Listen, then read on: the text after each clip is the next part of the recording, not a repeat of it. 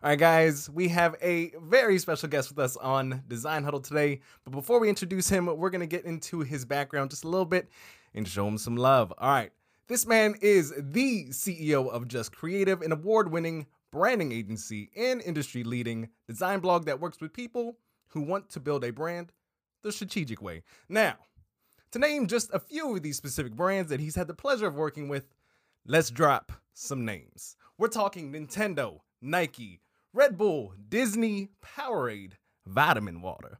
I already said Powerade. I'm just super excited about water today, guys.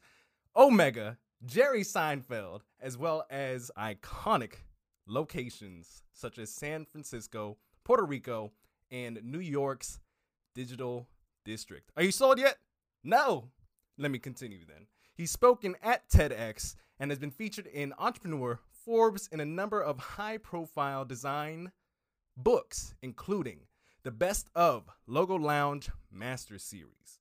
He runs the industry-leading Just Creative blog, which features thousands of articles and resources to help businesses grow and thrive. Without any further ado, please help us welcome to Design Huddle the digital nomad, family man, and CEO of Just Creative agency and blog, Jacob Cass. How you doing, Jacob? Amazing. Thank you. That was incredible. Seriously. Of course, Quite a this is what we do. mouthful there. This is how we like to do at Design Huddle, a mouthful. But before we begin, we have one question, because this one question before we get started is become a new trend here. Well, actually, you're going to have two. One, I'm going to put you on the spot. The mustache. Everybody who is not, obviously, there's no visuals here unless we decide to do a video. But my man, Jacob, has a mustache. It is Movember.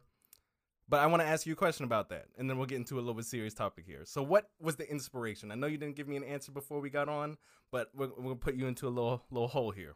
I think it's taken me 30 years to be able to grow a mustache. So that is probably the biggest inspiration. It kind of was 2 weeks in. I'm like, yeah, I might just try it this year, see how it goes. So it's halfway there. Try new things, ladies and gentlemen. End of podcast. No, thank you for sharing that with us. So, guys, I'm really pumped about this episode because Jacob has so many different talents and he has so many different avenues that he really touches or has experience in. So, we're going to hop into really understanding how you got here in the first place. How did you begin your journey as a creative and as an entrepreneur? As it seems like just from your bio, you're very adamant about travel. You do a lot of things. So how did we get to this point to where you are today? Yeah, good question. It really started when I was at design university, or studying design at university. And I was documenting my studies as a designer and on a blog, which was called Just Creative Design at the time. And I was sharing what I was learning as a student. So whatever projects I was doing, I was sharing on there. And that kind of exposed me to this blogging world, which I didn't know anything about. And there was a small community online at that time, this was around 2007 to 2010. So showing my age there, but it was very close knit, and there was only a few design blogs out there. So we had a lot of chats, and it kind of grew from there, and it opened my world to what blogging is and how you could make money from it, how you could network, and how you could use it as a platform to grow your business. And it's been an evolution since then. Obviously, it's pretty mainstream nowadays, but it was something that was growing. Social media was growing, and that's really how I got into this world of design, web design, and so forth. And through me studying these, or sharing my studies, I got the attention of a design agency in New York City. So I was studying in Sydney, and they headhunted me to go work for them in New York. And I said yes, because I was a student without a job. And if you get invited to go to New York, you say yes. So that was a huge hurdle not hurdle, a huge leap for me in terms of my career, because I went from being a design student to working for Disney and these cool brands. So it was a big Wait, hold leap. on. So it went design school to Disney and A bunch of other brands as that well. level? So yeah, it literally was that level. So it was a big leap for me. I was still like a lower level designer. Like I was a junior designer at that time, and still Yeah. earning my stripes. So, but it was just a great opportunity to have access to that sort of thing.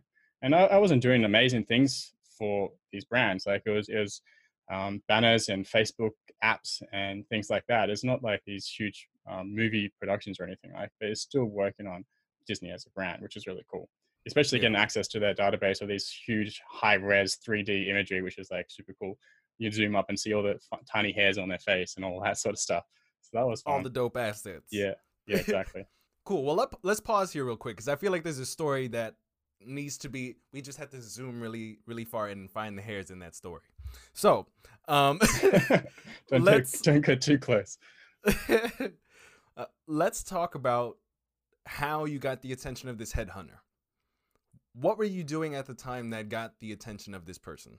Yeah, so I was pretty active in social media, which the agency was focused on digital media and social media. So Mm. it was pretty new at that time. And yeah, it was when all these apps and like the Pokian on Facebook was around and all that, throwing sheep at each other and all that sort of stuff. And Yeah. it was new. So I was in that realm of social media and they wanted someone that was exposed to that and knew what they were doing in that realm. And there weren't so many at that time.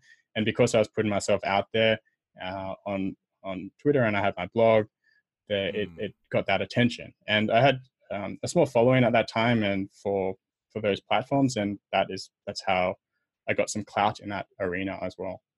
So basically, what I'm hearing is you put yourself out there. Not that you differentiated yourself. Obviously, not that many people were doing this at this time. It was something new, but because you were taking action, you did something different than nobody else was doing, and you kind of were seen by somebody as this. You know, this guy has an understanding of what he's talking about. Let's see what he's about. And this person obviously hit you up and brought you to New York, right? Yeah, there's a good summary there, and I think it's about showing your work, showing your process, showing what you're learning at the time. And it wasn't good work what I was sharing, but it was still insightful for other people that were learning it. So there's always going to be people in front of you, behind you, or at your level. So you need to have this mindset that you don't be afraid of sharing what level you're at or what work you're doing. It's that process that teaches you how to it makes you learn, and it also gives you exposure for. Sorry about those birds. That's Australia. I'm sitting outside here. Yeah, it gives you exposure for your work, and how are people going to find you or hire you if you're not sharing your work or what you actually do for a living. So that's really what got their attention. Yeah, I think that's really important to point out there is to show your work, show that you know what you're talking about. And I think that's a good point. Whether it's you're on stage, whether it's online, make sure there's a way to show that you have an expertise. All right, so cool. So when you started getting into, because the three or like two, three things I want to dive into here is you've worked with these large brands. I kind of want to talk about how it is, how you learn to deal with these sort of clientele, like from a sales perspective, how you get the attention nowadays. Is it the same way? And then I kind of want to talk about the Just Creative blog, and I kind of want to get a tidbit into this. Just what is it? You have a travel blog. Yeah. I kind of want to. I just out of curiosity, I want to know a little bit about that. Have you monetized that, by the way? I just saw it like at the tail end. And I was Yeah, just like, yeah, yep. okay, guys, we're gonna get some serious passive income tips here. Absolutely. So yes, first let's talk about how you deal with clients nowadays. What was it like for you? Like day one, you are now not just working for somebody else. You're not in house. How did you learn how to build your own process for working with your own clients? What was that like? I feel like there was about 50 questions just then. Okay. Okay, let's stick with one. Let's stick with one. I know. I get a I'm going to answer the last one. Okay. Yeah. I was just joking. The first question just was laying it out. Yeah, I want to be transparent here and say these big brands, I'm not working with them one-on-one directly. So to clear the air about that, I'm working at an agency or being subcontracted by an agency to be able to have access to these brands, because obviously they need a team to build up what they're doing. And I'm Yeah. a cog in the wheel of that team. So I focus a lot on logo design, branding, and some marketing material. And then there's also other people behind the scenes. There's developers and creative directors and strategists and all of that. So that's important to consider. In terms of getting some of these clients, I'm going to just use a few examples to give context. The latest one I just did was for San Francisco. So this client hired another agency called Miles Partnership, and they were doing all the strategy and research for rebrand in San Francisco. And then Miles Partnership subcontracted out different designers. I was one of them to work on the logos, on the logo, and some of the branding material. And yeah, as I was one of them, I submitted my work and we worked back and forth. And then Miles was also working with other designers doing logos. So they kind of got a different talent pool to then present to the main client of San Francisco.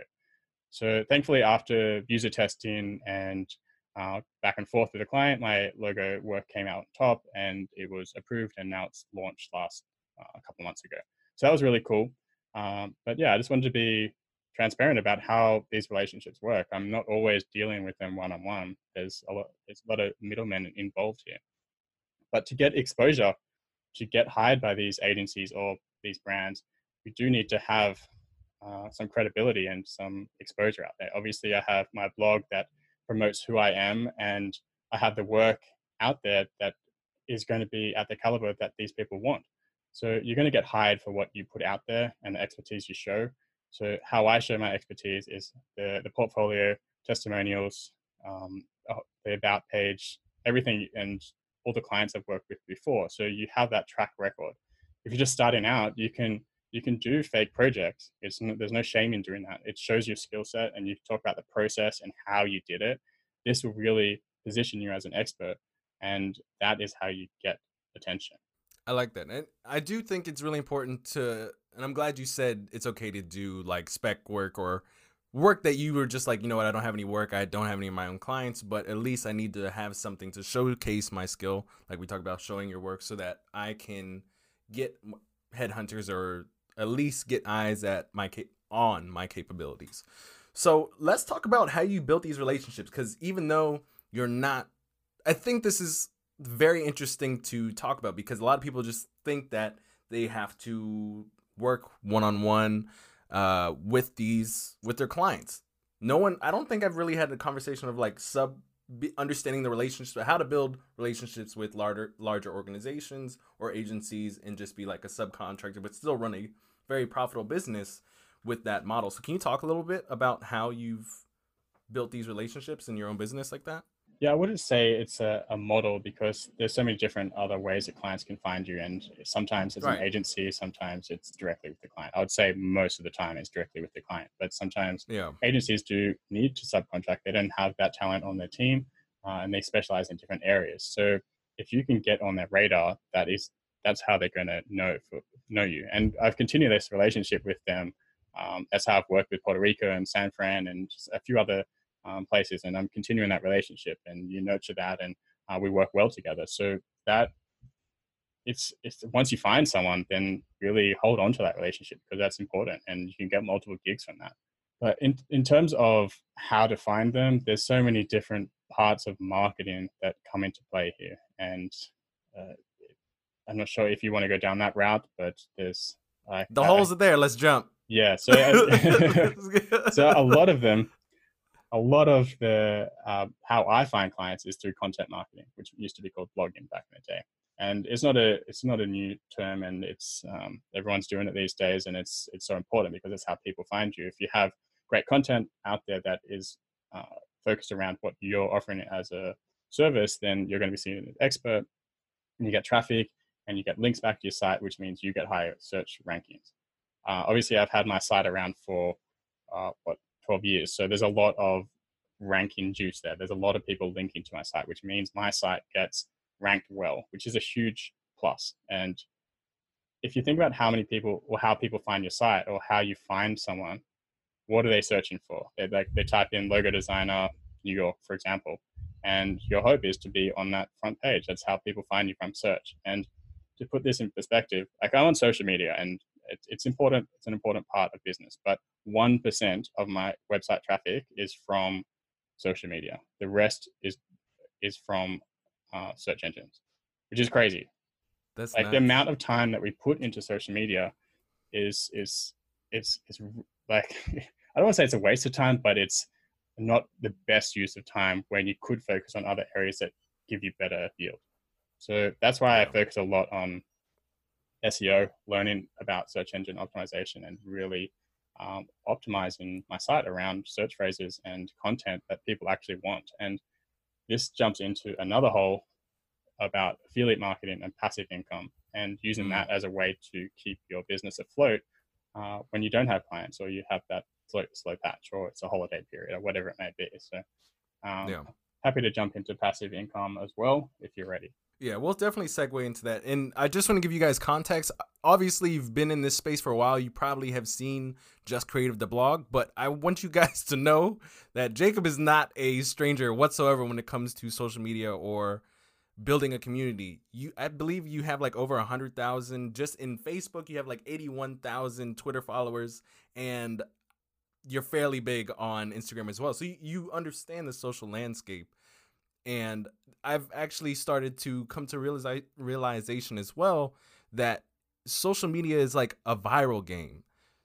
It's totally based off of like what's hot the next day. You have your 15 minutes of fame, and you don't have like a stable foothold, and it requires so much for very little return. I think you have to use that 15 minutes of fame to like expand outwards. Like right now, it's lucky for me that I come up rank one for a couple things in search, but like other than that, Instagram has changed a lot in like the last couple of weeks, and it's scary.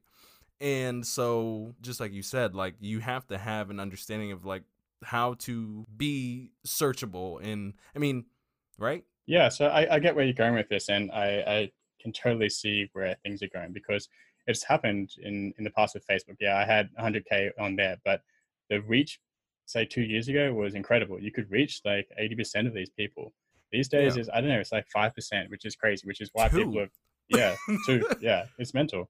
So that's why people have migrated to Instagram, and now just recently, you've noticed that you don't get that reach, and now people are going to LinkedIn. So people are going to follow where you can get this organic reach for free, and you don't have to like pay for posts or whatever it may be. So it's important to consider, don't put all your eggs in one basket, and you should have your own platform to always come back to, because you have complete control over your own platform. That's why I've focused a lot of effort on my blog and used the social media ecosystem to really drive traffic and to drive awareness and all of that. And Instagram, I've only focused on in the past, say, 9 months, and I love the community there. There is some rehash and like chasing of likes, and I get it. It's part of the game, as you said earlier. It's all a game, and it's about getting those eyeballs, and it all works together. But I think the biggest tip is having that your own platform to come back to, because yeah, you have complete control. Definitely. All right. So with that, let's segue on into your blogs and passive income. So when it comes to, first of all, let's talk about the strategy approach. We'll do strategy, and then we'll talk about specific tactics you deploy in order to not only grow, monetize, but have control, or your basically own your own homeland, so to speak.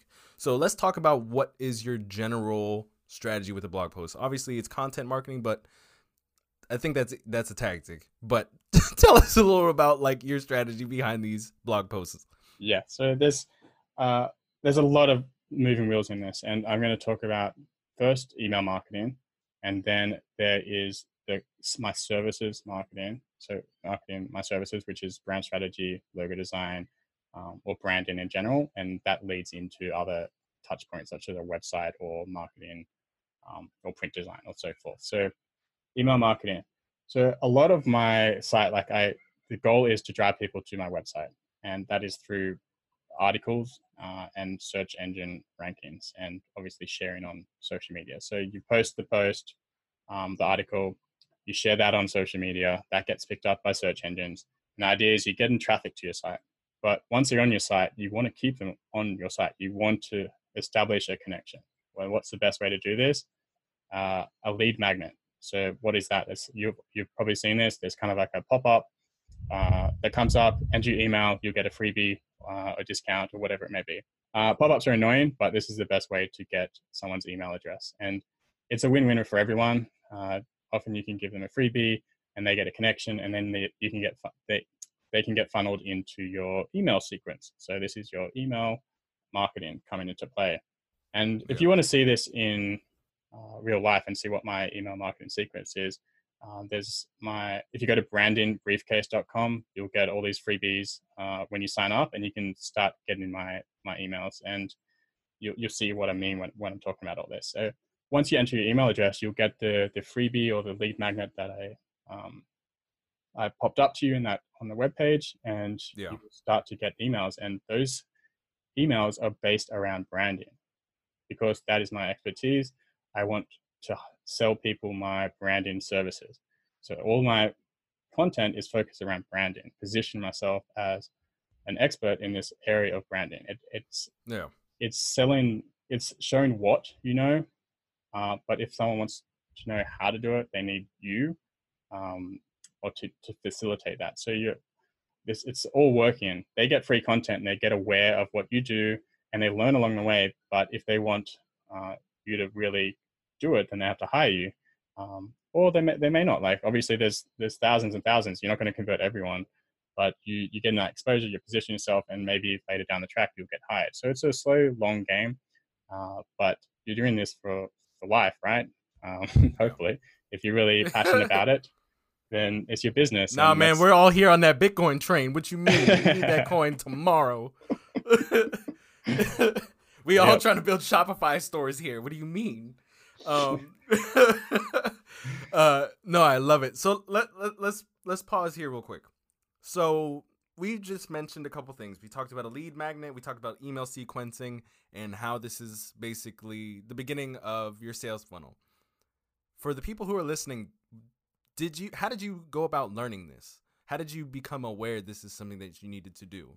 Could we talk about that for a second? You don't need to do it, but it's a way to automate your selling. And automation allows you to focus on what you like doing most, right? Your services. Hopefully.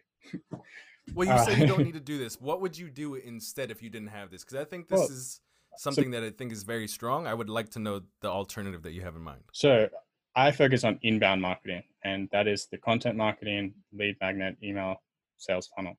This is one way of promoting your services. There's so many ways to promote, and because I have all this traffic, I can get away with doing that. But if you don't have traffic to your site, you can't always get away with this. You need other ways to establish relationships, and that can be cold calling. It can be one-on-one relationships. You can walk into stores in your local area and establish those relationships. Don't go in there selling. It's about building a relationship over time. Just making people aware of what you do, see if you can help, and start trickling in what you do to people. And that's really what the email thing is, just digital. And yeah, when it comes to marketing, you could solely focus on Instagram if you want to go all in on that. But whether or not that dies a year or two later, then where you left. So it's good to have a diverse strategy, and you be on more places, and focus on a few so that you can do well. You will burn out if you try to do all of them. But the thing is, the time benefit of doing an email sequence is infinite, because once you do it once and you set it up, then it's all automated. Someone signs up and they get 6+ emails or whatever it is you choose to do. You don't have to spend any more time on it. So with social media, it's always about posting new content fresh. It's a time suck. So much time. Yeah. And what's the end goal of your social media? Are you driving them to your website? And once they get there, have you captured their email? So this is an important thing of side of marketing, is to get that relationship going. Let's talk about this.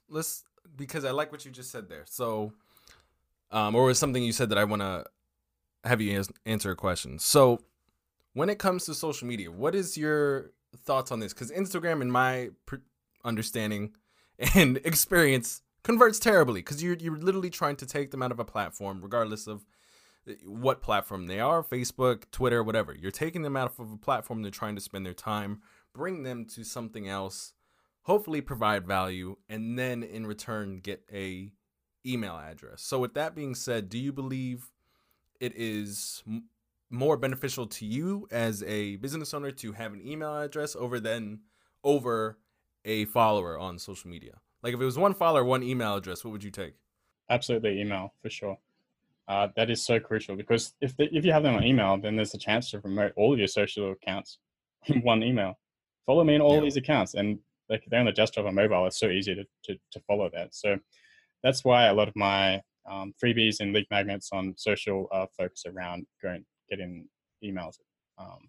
So yeah, just take a step back and think about your goals of why you're on social media. Is it to get clients, or is it just to show a bit behind the scenes, or just to show what you're doing? But I've personally found, Instagram is it is. Yeah, I can't say I've had clients from Instagram per se, but I've had many people come to my site and then check out my Instagram. It's like, oh, I love what you do on Instagram, and that's the selling point. So it's important to know who you're targeting, because I think the problem with Instagram is like it's a echo chamber. You're marketing to designers who are following designers and so forth. So you have to consider what you're putting out there. Like, is it going to resonate with clients as well as designers? So that's really what I think about, is producing content that works for both. And occasionally I'll share my process because it's just interesting to share that. But if you're just sharing, let's say your logo design, just logos, like, is there any personality? Is there any trust? Is there any other things that you speak about, branding or strategy? So it's good to be diverse and know who you're targeting. And know what your goals are. Definitely. And there's just, or at least in my mind, I've been thinking a lot about this in social media. At least this is, I would love to hear what your thoughts on this. There's a difference between an audience and clientele. I feel like there's a lot of, especially in the influencer world that we live in today, even though that in the past years before social media, those were just personalities on TV. It was a different outlet back then. So you had Oprah was like the first influencer TV show. And then now you have people who are these influencers on social media, and they have an audience, which then I feel like their business model is to partner up with brands, and they basically sell their audience and their numbers to whoever they're partnering with. Whereas on the flip side, and I feel like that's what some of the people like Chris Do, he's making that switch right now. He totally switched from agency to I have an audience of this many people. Let's get some brand partnerships, Webflow, etc., and let's try to make something in addition to their products. So I think there's two sides of the game. Would you agree? Like, you can either sell an audience or you can have like service clients. Well, I think everyone is an influencer in some way or another. You talk about influencers, but anyone that's got a small following has an influence, or your mom can be influenced by your decisions. Like, everyone has some influence. But what do you do when you have like 200 followers? You can't walk over to Microsoft and be like, yo, listen, I got these 200 people. Well, granted, if those 200 people will like hit the buy button from you. But exactly. So it's about how big of a fan they are. You need 1,000 loyal fans, right? Okay. 1,000. Okay. You're I get you. I see you. I see you, Jacob. This episode is brought to you by Shopify. Forget the frustration of picking commerce platforms when you switch your business to Shopify, the global commerce platform that supercharges your selling wherever you sell. With Shopify, you'll harness the same intuitive features, trusted apps, and powerful analytics used by the world's leading brands. Sign up today for your $1 per month trial period at shopify.com/tech, all lowercase. That's shopify.com/tech. All right. Okay. So let's hop into, I wanted an answer about this. How did you learn about this? Like, is it just trial and error figuring out your email sequence? Did you pay a course, or what is it? Growth University? Did you check out anything in order to do one of those, or you're just like trial and error, we're good now? Trial and error. Yeah, definitely. And once you're exposed to the idea, then you're aware of it and you try it out yourself, and you set it up once or twice, and you've done it once, so you know how to do it again. But it's figuring out who you need to know who you're targeting and what you're selling and what your end goals are, because otherwise you're just shooting in the dark. And that's why I've kind of give context about me as branding services. But if you have another niche, then if you're an illustrator, then you focus on what you can do for clients, and don't make it about you and your drawings, but talk about what value you're going to create for the customers and what the value of illustration is over, say, like a photo.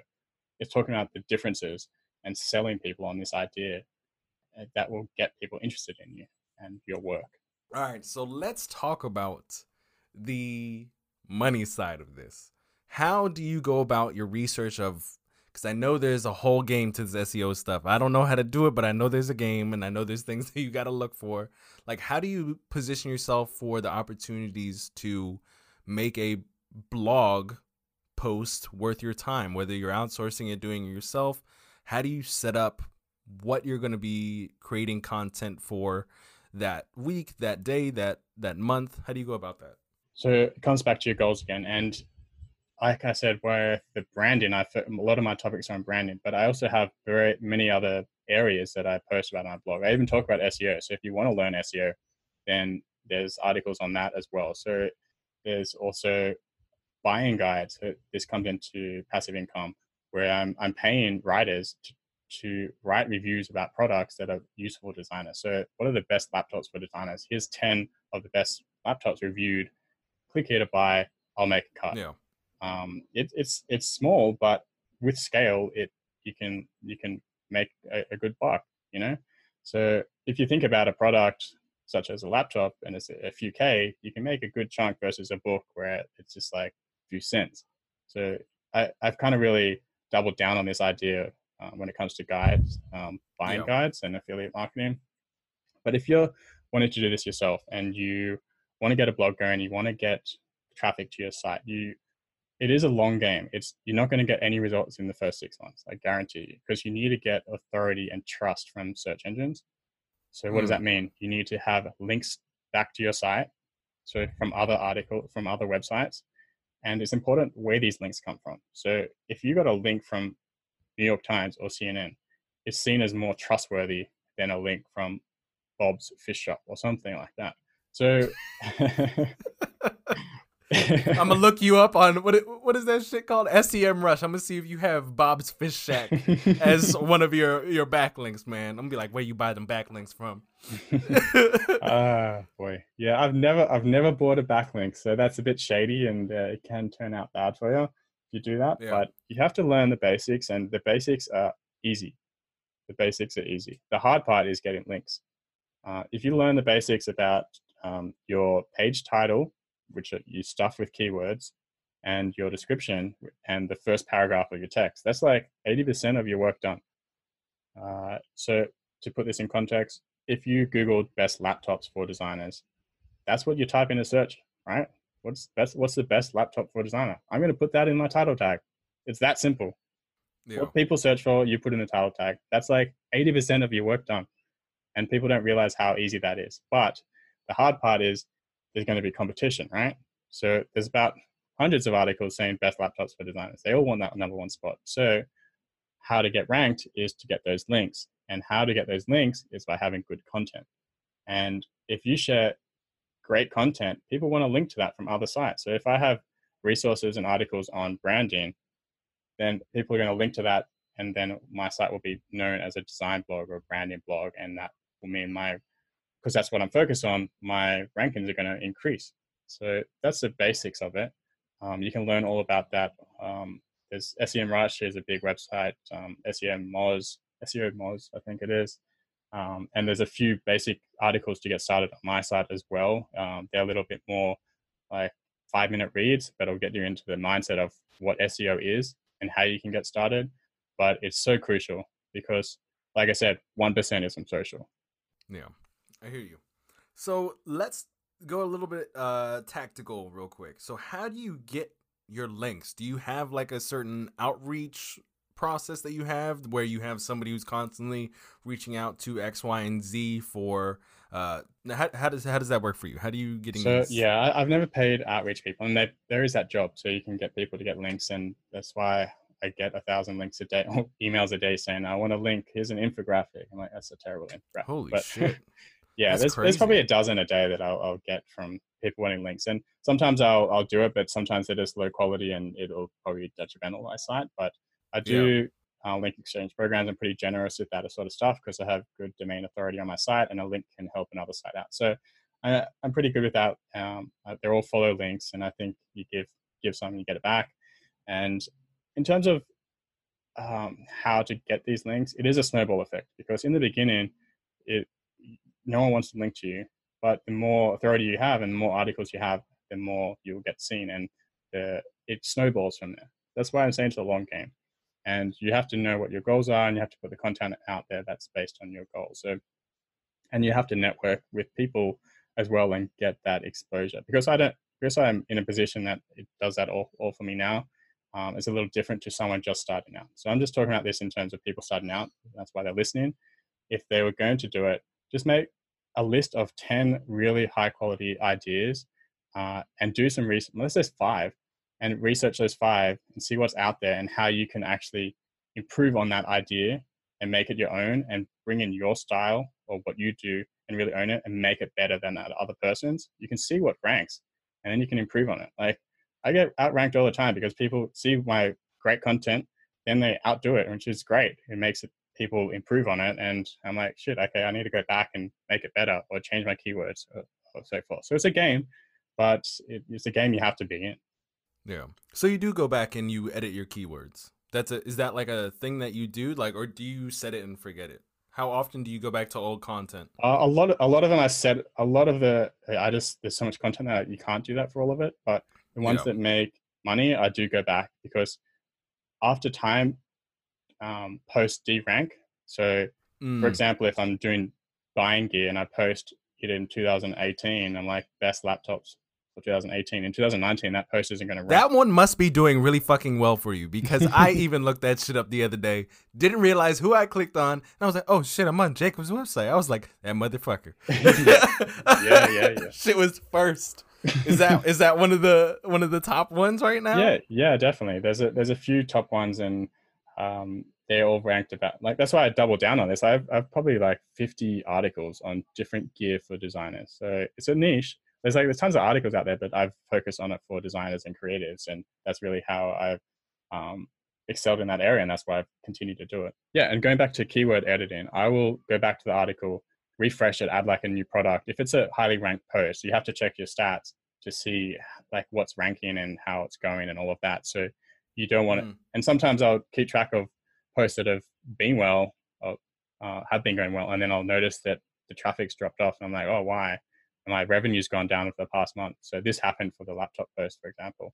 And I went back and updated it, changed some of the laptops, updated the links. I didn't change any of the keywords. I just changed the dates and things, and it went back to 1. So it's important to consider what is ranking well and keep an eye on it. Like if you're just starting, you're going to have like, say, 10 core pillar pieces of content, and you want to keep an eye on them, what's going well, what's resonating, and like swap them around and change things if they get deranked from someone else, because people, it's all a game. People want to be ranked first, so they're going to try to outdo you. So overall, do you keep like your SEO strategy pretty basic? Like you just look at the keywords or phrases that people are basically looking up, which is high search results, low competition, and you just insert yourself? Or are you getting to shit that, like the really nerdy stuff where it's like, we need to make a PBN, make sure you I don't even understand that stuff, man, but I don't use any tools. Like I keep it pretty simple. My tool is Google, and I think of what I would type. So the best laptops is a good one because it's so simple. I said that before. It's like best laptops, designer, that's what you find. But if your client, or you're selling your services, it's like branding, design, New York, then it would be focused on that. And where was I going with this? Simple SEO, not simple SEO. Yes, nerdy. Yeah. So simple. I would type it into Google, and at the bottom of Google, it'll have other key phrases that people write. So I'll kind of put a few of them into the post. So if they write best laptops for programmers, I may come up with a new idea, a new post that is tailored just for programmers, or I may put in that keyword in my post. So that way, it's a very simple way of just seeing what people search for. I don't use any other tools. I know there's a lot out there for the geeks, but I keep it simple. And you use no other like extensions. No, you just nothing. Use the bottom related. Oh, that's dang. it. Yeah, that's it. Okay. I type in like a couple of phrases that I think I'll type in, see what those are at the bottom, and then use that in the title. And most of the time that works. But another tactic that works is using different phrases. So for example, the best earphones I did, there's different words for earphones: headphones, earphones, in-bud, in-ear earphones, overhead earphones. Like there's so many different ones that you can pick up on. And I really I took all those keywords, put them all into the title, and now it's ranked number 1 because I just took all those keywords that are at the bottom. I'm like, no one else has done this. So yeah, it's ranking well. Yeah, it's simple, So right? you say it's simple, man, but No, the keyword searching is simple. Like, oh, okay, okay, okay, yeah, okay. and this is what I was saying before. 80% of that work is in the keyword search. Like, if you put that in the title of your page, so your page title, if you, I'm going to bring this back to WordPress because most people use WordPress. If they have a SEO plugin such as Yoast or All-in-One SEO, they're two Yeah. plugins. At the bottom of the post, that's where you plug in your page title, and that is 80% of the work. And I just showed you how you type in the keyword, see the other keywords Yeah. at the bottom, put in the page title. That is SEO. I dig it. That was very simply put. I remember it was a couple years ago because I was really trying to. This was even before me really. This is when I was like trying to be on YouTube, and people were talking about like PBNs, backlinks, like making. It was insane. So Backlinks is the hardest thing. I was saying that it is really tough, and to get those backlinks, and that's why there's outreach specialists to get links, and that's why there's a lot of emails like that is who want links, because that is the reason. So if you can figure that out and just Google ways to get backlinks, then that's the next step of SEO. just out of pure curiosity, whether yourself or knowing somebody, have you, because there's even a couple like YouTube gurus who are like, every video I make sure that I go to Fiverr or some store and make sure I work with this guy specifically and buy buy backlinks or somehow get my stuff on his PBN blog network. And for those of you guys who don't know what a PBN is, it's a public blog network. I didn't know what that was, so that shows what I know. Yeah, like I was, what was it when I was 18? I was really trying to get into some nerdy stuff in internet domination. We're not there yet. Obviously, it has not worked for me because I haven't implemented it. But guys, those of you listening, just look it up. You might find some interesting stuff there. Yeah. We're going to take a real quick break. We got super nerdy for like 30, probably 40. I can't do math. Whatever time you've been listening, guys. So I have a question. Are you prepared? Absolutely. What was the last embarrassing moment that you've had recently? Oh my God. And yesterday. I'll share mine as well. Yesterday. I don't know if it was embarrassing because no one saw it, but I went mountain bike riding, and it's a huge hill and you go through all the tracks and everything. And I get to the bottom of the track, his pop, and my tires popped. It's my mate's bike. I had to go. I had to walk my bike up all through the tracks, and then the thunderstorm, lightning cracks, and I'm like, oh shit. Starts raining, so I had to walk home with my pop tire, walk up the hill through all the dirt track, and that was just like, it was just so hysterical because it literally couldn't be worse until the hail started, and I just got home as the hail started, and I was like, oh, okay, at least I got one win out of this. So that was really interesting, but I don't know if it's embarrassing. I hope you take it. Well, obviously there was some impact emotionally during that experience. Exactly. So we'll take it. There was some emotional trauma. Yes. No, thank you for sharing. I saw that on your Instagram story. It's good to have like some background of what was happening. It's good to talk about it. Mine, people were definitely around. So I bought, okay, you guys can't even ding me on this. I bought some skinny jeans. I wanted to see how it interacts with my calves, my non-existent ones, of course. We have to, market them as if they're bigger than they are by getting really tight pants. And I walk into my office and my coworker's like, hey, give Madison her pants back. And I was just like, and guys, Madison, yes, that is a girl's name. They said I was wearing her pants. I was very upset for like 5 seconds. Then I was just like, I wear them better. All right, moving on. Okay, so let's. Yeah, thank you for sharing that. We're just slight breaks. I dig them. Back into series blog stuff. I want to know, how did you decide? Did you decide to go into the designer, like best X, Y, and Z for designers tech wise, like the laptops, the earbuds? Is this something that you just found really worked for you and you just decided to go all in on? And is that the most profitable sort of content that you have on your site, or is it something else? It definitely was because I got exposed to Amazon as Amazon's affiliate program.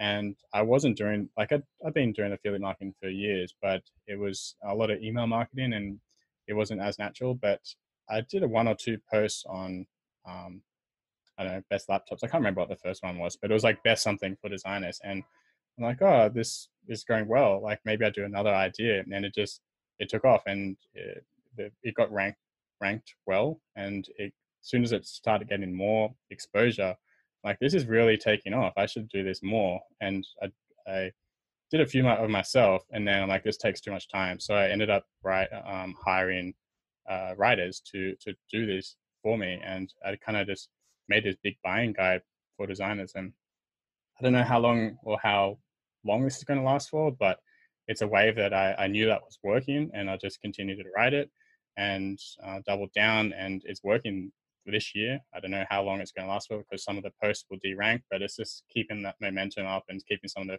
posts fresh. Like some of them are duds and they're not ranked at all. But then the ones that do get ranked, then it's profitable and it makes it all worthwhile.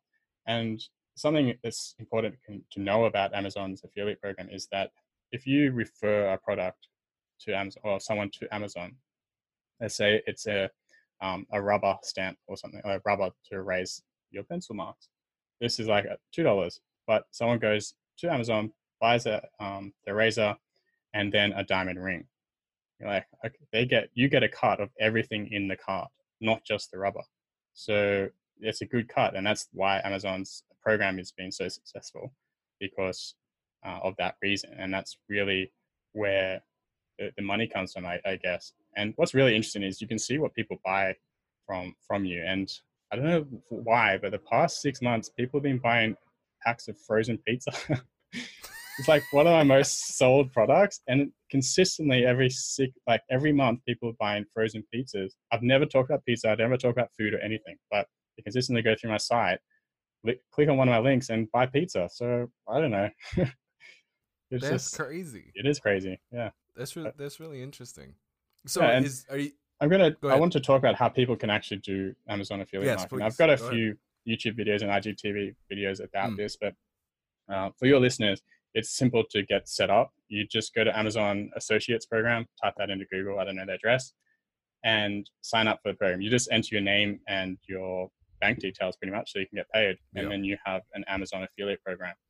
And once you have that set up, when you're signed into Amazon, at the top of the page is a little link that says get affiliate link. So you go to any product on Amazon, press get affiliate link, and that is your unique link that you can share anywhere. So you can share that link on your social platforms. And to put this into context, let's say you have a book that you love. It's your favorite book. You want to recommend this book to everyone. You're going to share it everywhere. Personal recommendations go a long way. I can guarantee you, if you set it up and share on your socials that you love this particular product, these are the reasons why, and you need to buy it today, you'll make your first affiliate sale. And you just repeat this process with things that you love. I know a lot of other designers that share their tools that they use, like podcasting tools, pens, pencils, laptops, whatever it is. Yeah. You can influence other people. That's what I was saying earlier, that everyone can be an influencer. As long as you put your personal recommendation and you truly believe in it and people trust you, you'll make that sale and you'll make a cut, and you can just scale this idea. That's what I've done. You just scale that idea. So I have a different account. It's the influencer shop, whatever. Yeah. So that is. Is it the same, or is it like I feel like there's a difference. There is a difference. I'll talk about. So anyone can be an associate of Amazon, and you get a link, and that's how I said it just before. But the influencer shop is something that Amazon gives to select people. I don't know what their criteria is, but after X amount of time, they'll send you an email saying you can set up an influencer shop.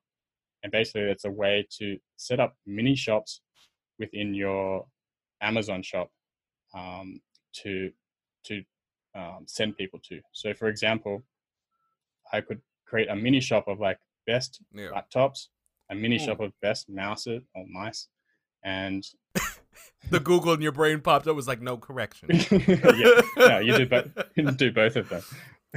Do both. So yeah, that's what the Amazon shop is about, and the idea is that you send people to that shop. But because I have my own platform, I'm sending people to my platform, then to Amazon. Yeah. But if you are on your social platforms and you want to drive people to your shop to see all your collections or mini shops, that's what it's for. I don't think the influencer one is as good as the regular affiliate, to be honest. Because I think there's like they have to buy what you have on the store, and you don't get let's say if they did buy a pizza, I'm not getting that money. I don't think that's how it works. No, it is, because it does. Yeah. So they'll add your product, and then they can browse the shop. The cookie lasts for a day. It used to last much longer than that. They changed to a day. So whatever they buy in that day in that same cart, same purchase, you'll make the money. Guys, buy pizza, because I keep seeing thousands of you going up in there. And y'all ain't buying shit. Is it pepperoni? No, JK. Yeah, do I need to maybe I'm just gonna have a whole shop of pizza next. I think that's what I've learned from here. No, JK. So to get into numbers, what could you see monthly from your blog or blogs? Because I know you do have I have this tab open, man. I'm gonna get this name right. Just Globetrotting. So I'll say it's 5 figures a month for Amazon affiliate stuff. Well, not Amazon affiliate, for affiliate stuff altogether. Yeah. Amazon is probably 70% of that. Then Just Globetrotting is we're not traveling as much anymore, so we're not writing as much content, but we have more ads on Just Globetrotting. I have one tiny ad on Just Creative, which pays for my web hosting, not much else. But I keep my site quite simple and clean, and the only thing I really promote is the lead magnet, because I want to get that email address. So that's what I promote, and I just have a few ads here and there. But on Just Globetrotting, it's very ad heavy, because the thing with travel blogs is people don't stick around for long. Like, they get information, they go on their trip, and you don't see them again. So yeah, it's chock full of ads through a publisher called Mediavine, and yeah, they serve ads based on the cookies and all that sort of stuff. And then there's also affiliate marketing. So we recommend hotels, because we've shared posts on 80 different countries.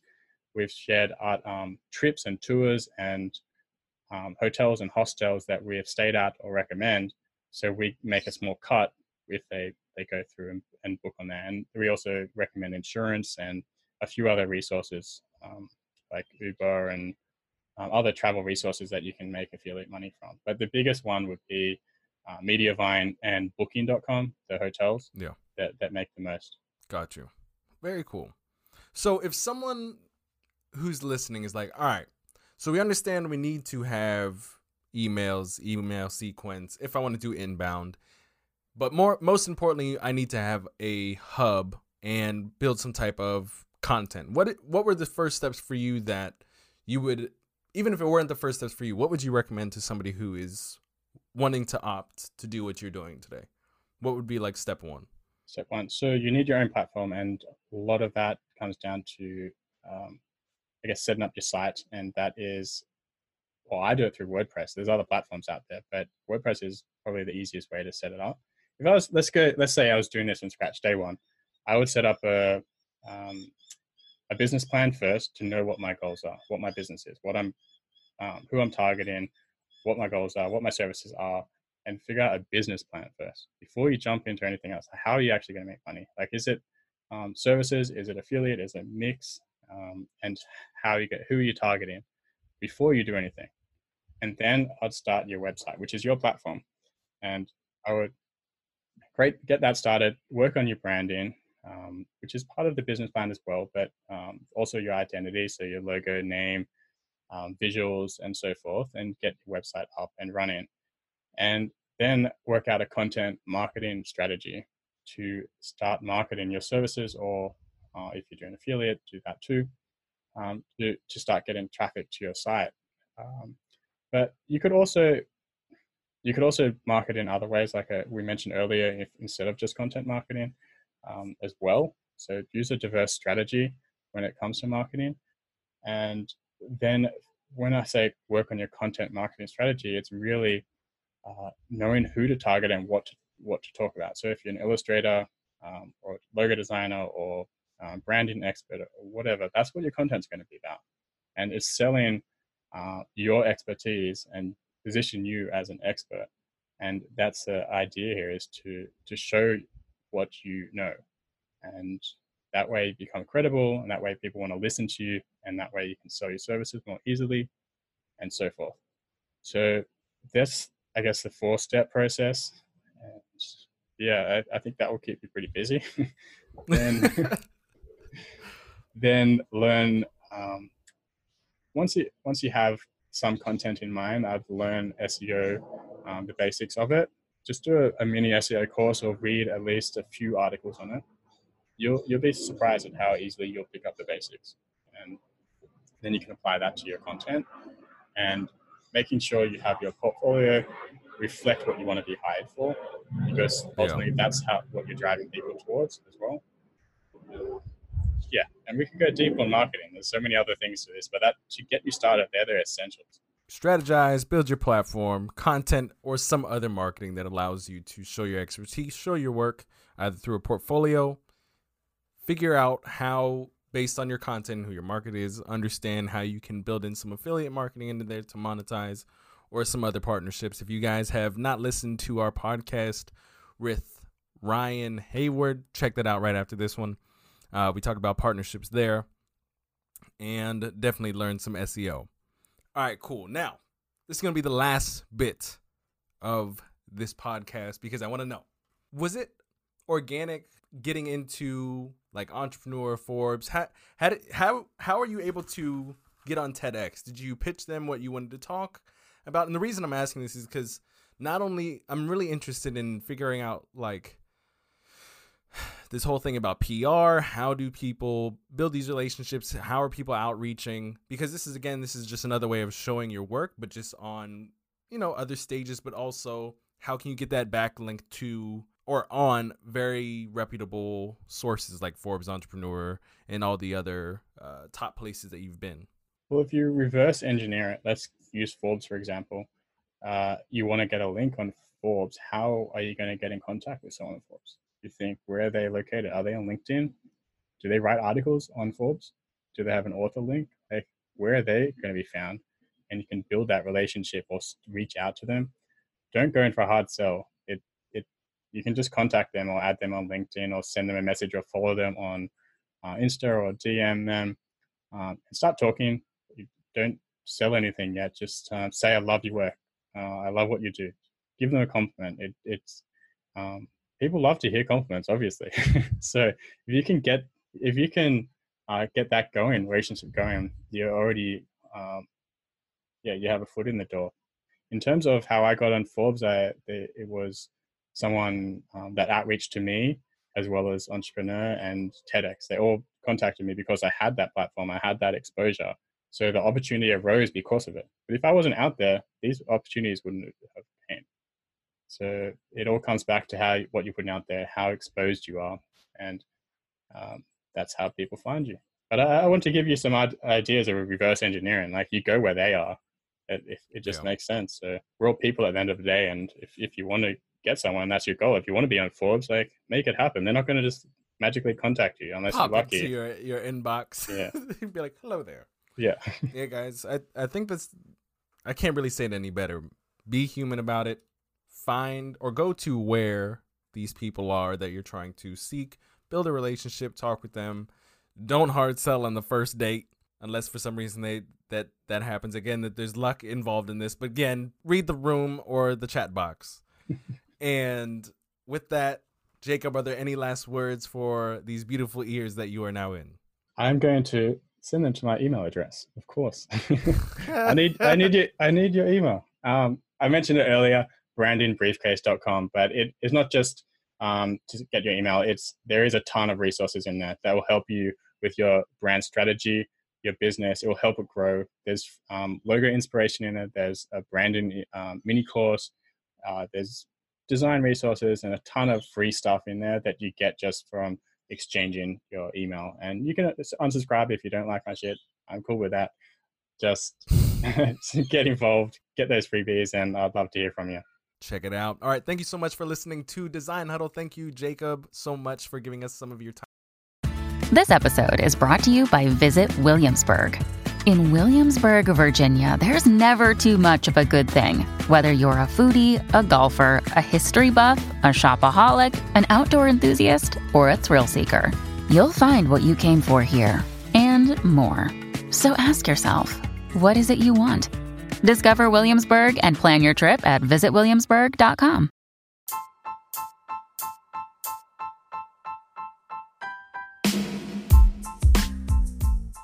Design Huddle is a podcast that is hosted by Ryan Warner and Brendan Gross. The opinions stated here are our own and not those of our company. Thank you for tuning in, and please feel free to share this episode.